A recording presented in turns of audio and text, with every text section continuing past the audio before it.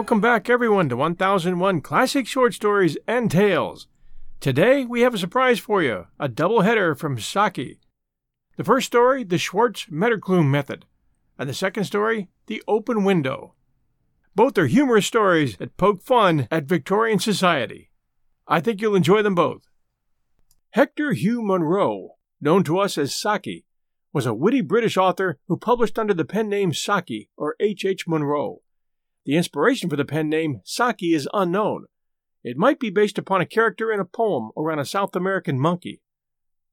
Given Munro's intellect, wit, and mischievous nature, it's possible it was based on both simultaneously. As a writer, Saki was a master of the short story form and is often compared to O. Henry and Dorothy Parker. Saki had a penchant for mocking the popular customs and manners of Edwardian England.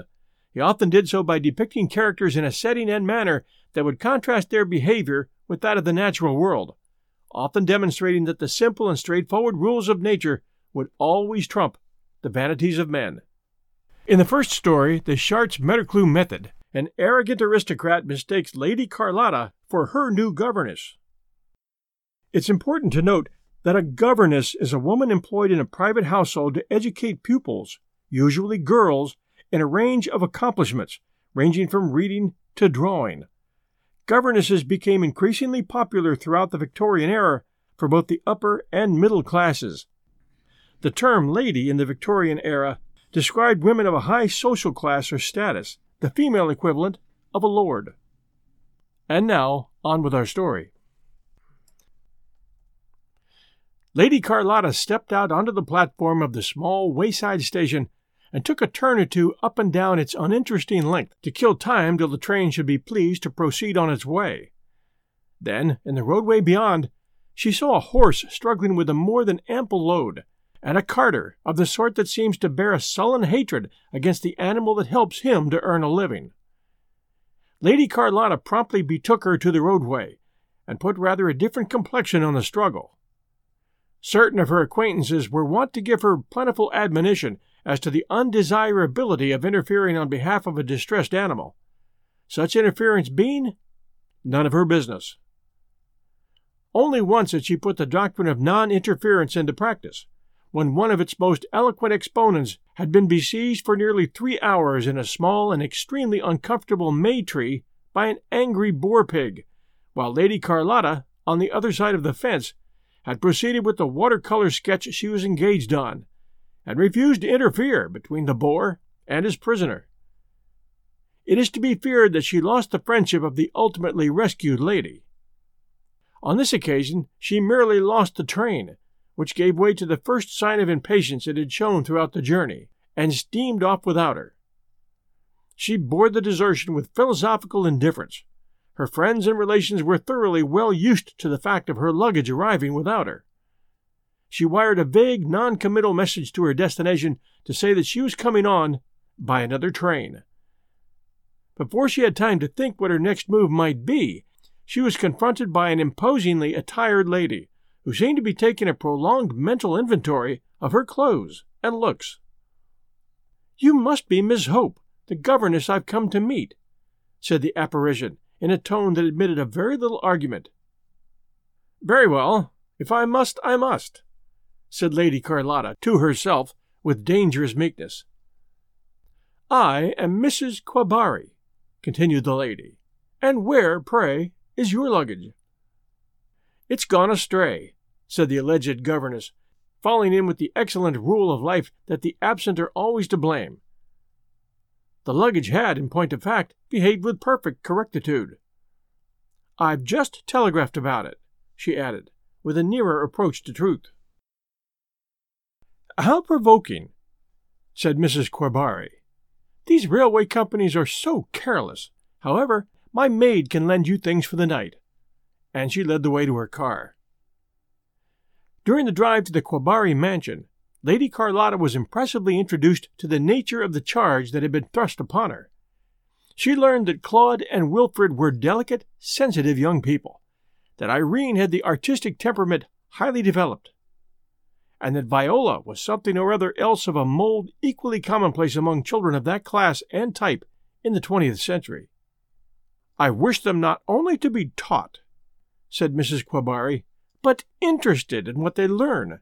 In their history lessons, for instance, you must try to make them feel that they're being introduced to the life stories of men and women who really lived, not merely committing a mass of names and dates to memory.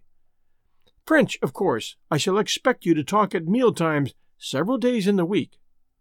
I shall talk French 4 days of the week, and Russian in the remaining 3. Russian? My dear Miss Hope, no one in the house speaks or understands Russian. That will not embarrass me in the least, said Lady Carlotta coldly. Mrs. Quabarri, to use a colloquial expression, was knocked off her perch. She was one of those imperfectly self-assured individuals who are magnificent and autocratic as long as they are not seriously opposed. The least show of unexpected resistance goes a long way towards rendering them cowed and apologetic. When the new governess failed to express wondering admiration of the large, newly purchased and expensive car, and lightly alluded to the superior advantages of 1 or 2 makes which had just been put on the market, the discomfiture of her patroness became almost abject. Her feelings were those which might have animated a general of ancient warfaring days on beholding his heaviest battle elephant ignominiously driven off the field by slingers and javelin throwers. At dinner that evening, although reinforced by her husband, who usually duplicated her opinions and lent her moral support generally, Mrs. Quabarri regained none of her lost ground. The governess not only helped herself well and truly to wine, but held forth with considerable show of critical knowledge on various vintage matters, concerning which the Quabarris were in no wise able to pose as authorities. Previous governesses had limited their conversation on the wine topic to a respectful and doubtless sincere expression of a preference for water. When this one went as far as to recommend a wine firm in whose hands you could not go very wrong, Mrs. Quabarri thought it time to turn the conversation into more usual channels. We got very satisfactory references about you from Canon Teep, she observed. A very estimable man, I should think. Drinks like a fish and beats his wife, otherwise a very lovable character, said the governess imperturbably. My dear Miss Hope, I trust you are exaggerating, exclaimed the Quabarris in unison. One must in justice admit that there is some provocation, continued the romancer. Mrs. Teep is quite the most irritating bridge player that I've ever sat down with. Her leads and declarations would condone a certain amount of brutality in her partner, but to souse her with the contents of the only soda-water siphon in the house on a Sunday afternoon, when one couldn't get another, argues an indifference to the comfort of others which I cannot altogether overlook. You may think me hasty in my judgments, but it was practically on account of the siphon incident that I left. We will talk of this some other time, said Mrs. Quabarri hastily. I shall never allude to it again, said the governess with decision. Mr. Quabarri made a welcome diversion by asking what studies the new instructress proposed to inaugurate on the morrow. History to begin with, she informed him. Ah, history, he observed sagely. Now in teaching them history, you must take care to interest them in what they learn. You must make them feel that they are being introduced to the life stories of men and women who really lived. I've told her all that, interposed Mrs. Quabarri. I teach history on the Schartz-Metterklume method, said the governess loftily. Ah, yes, said her listeners, thinking it expedient to assume an acquaintance at least with the name. Part 2. What are you children doing out here? Demanded Mrs. Quabarri the next morning, on finding Irene sitting rather glumly at the head of the stairs, while her sister was perched in an attitude of depressed discomfort on the window seat behind her, with a wolfskin rug almost covering her. We are having a history lesson, came the unexpected reply. I am supposed to be Rome, and Viola up there is the she-wolf. Not a real wolf, but the figure of one that the Romans used to set store by. I forget why. Claude and Wilfred have gone to fetch the shabby women. The shabby women? Yes, they've got to carry them off. They didn't want to, but Miss Hope got one of Father's 5 bats and said she'd give them a number 9 spanking if they didn't. so they've gone to do it." A loud, angry screaming from the direction of the lawn drew Mrs. Quabarri thither in hot haste, fearful lest the threatened castigation might even now be in the process of infliction.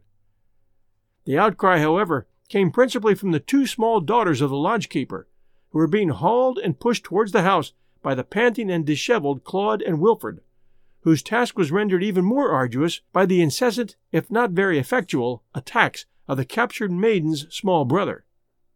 The governess, fives bat in hand, sat negligently on the stone balustrade, presiding over the scene with the cold impartiality of a goddess of battles. A furious and repeated chorus of "I'll tell mother" rose from the lodge children, but the lodge mother, who was hard of hearing, was for the moment immersed in the preoccupation of her washtub.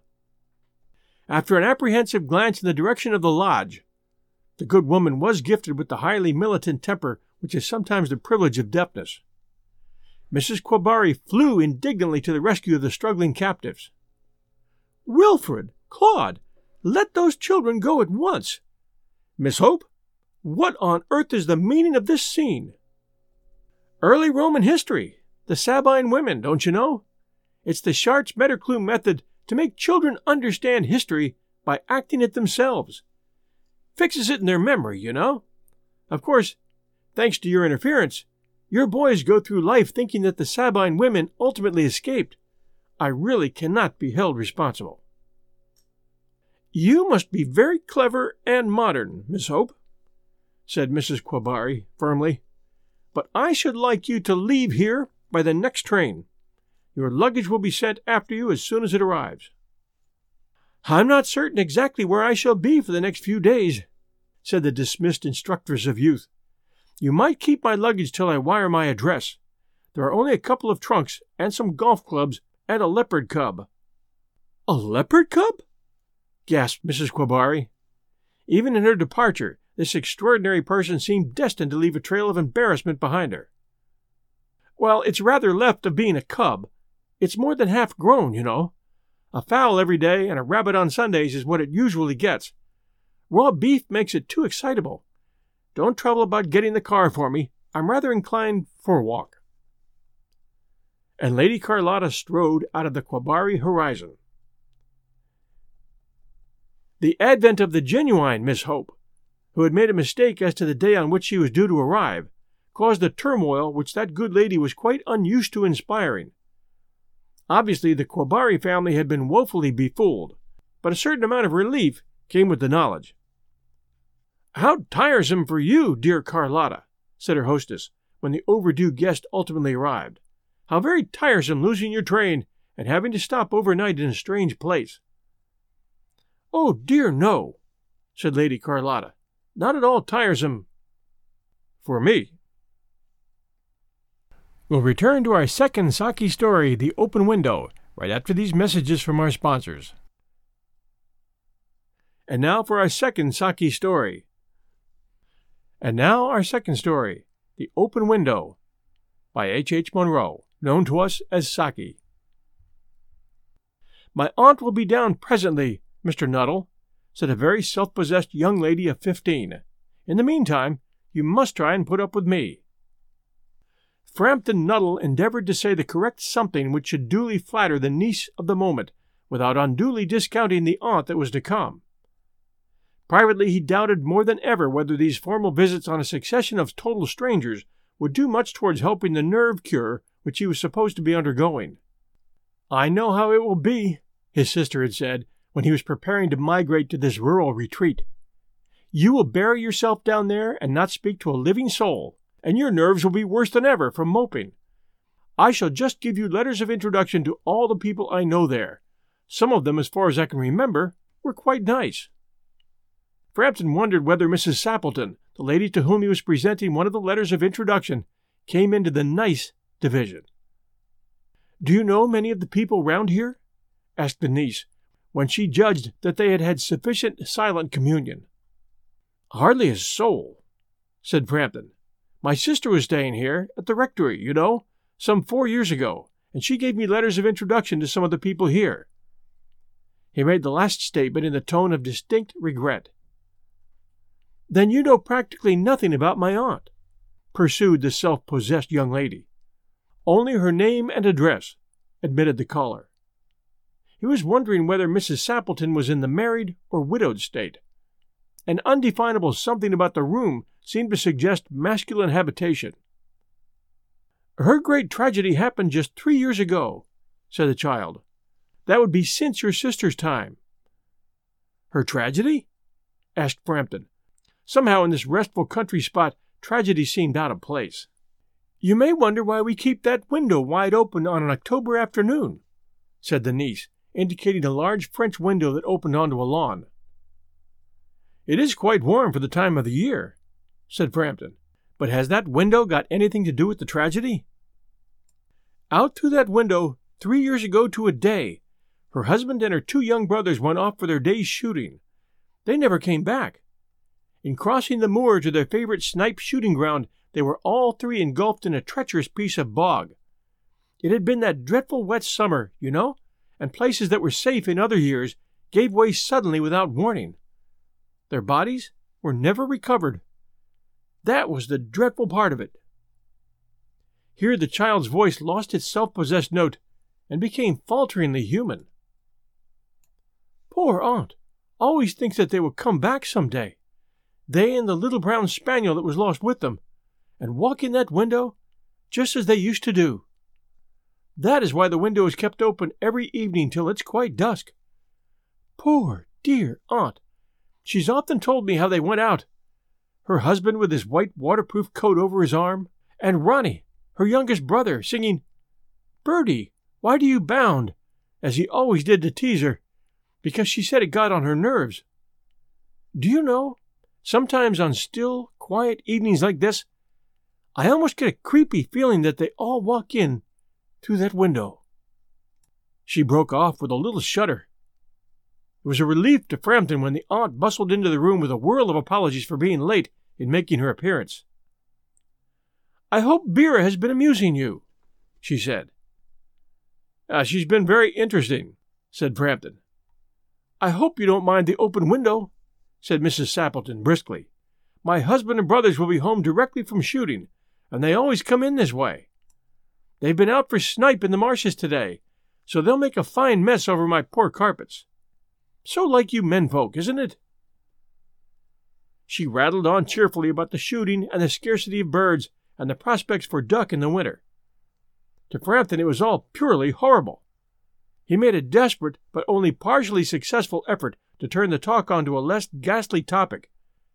He was conscious that his hostess was giving him only a fragment of her attention, and her eyes were constantly straying past him to the open window and the lawn beyond. It was certainly an unfortunate coincidence that he should have paid his visit on this tragic anniversary. "The doctors agree in ordering me complete rest, an absence of mental excitement, and avoidance of anything in the nature of violent physical exercise," announced Frampton, who labored under the tolerably widespread delusion that total strangers and chance acquaintances are hungry for the least detail of one's ailments and infirmities, their cause and cure. On the matter of diet, they're not so much in agreement. He continued. "No?" said Mrs. Sappleton, in a voice which only replaced a yawn at the last moment. Then she suddenly brightened into alert attention, but not to what Frampton was saying. "Here they are, at last!" she cried. "Just in time for tea, and don't they look as if they were muddy up to the eyes?" Frampton shivered slightly and turned towards the niece with a look intended to convey sympathetic comprehension. The child was staring out through the open window with a dazed horror in her eyes. In a chill shock of nameless fear, Frampton swung round in his seat and looked in the same direction. In the deepening twilight, 3 figures were walking across the lawn towards the window. They all carried guns under their arms, and one of them was additionally burdened with a white coat hung over his shoulders. A tired brown spaniel kept close at their heels. Noiselessly they neared the house, and then a hoarse young voice chanted out of the dusk, "I said, Bertie, why do you bound?" Frampton grabbed wildly at his stick and hat. The hall door, the gravel drive, and the front gate were dimly noted stages in his headlong retreat. A cyclist coming along the road had to run into the hedge to avoid imminent collision. "Here we are, my dear," said the bearer of the white mackintosh, coming in through the window. "Fairly muddy, but most of it's dry. Who was that who bolted out as we came up?" "A most extraordinary man, a Mr. Nuttall," said Mrs. Sappleton. "Could only talk about his illnesses, and dashed off without a word of good-bye or apology when you arrived. One would think he'd seen a ghost." "I expect it was the spaniel," said the niece calmly. "He told me he had a horror of dogs. He was once hunted into a cemetery somewhere on the banks of the Ganges by a pack of pariah dogs, and had to spend the night in a newly dug grave with the creatures snarling and grinning and foaming just above him, enough to make anyone lose their nerve." Romance at a short notice was her specialty. Thanks for joining us for these great stories from Saki. I have an important update for all of you with regard to an upcoming new show here at 1001, and it's called 1001 Ghost Stories and Tales of the Macabre. For those of you who are fans of stories about things that go bump in the night, this one is a barn burner. You'll love it. Be sure to catch The Lurking Fear by H.P. Lovecraft. We'll announce when that new show comes out on all of our podcasts, and it should be on most podcast hosts within a couple weeks. Thanks for joining us here tonight at 1001 Classic Short Stories and Tales. We'll be back with a brand new episode next Sunday night at 8 p.m. Eastern Time. We'll see you then.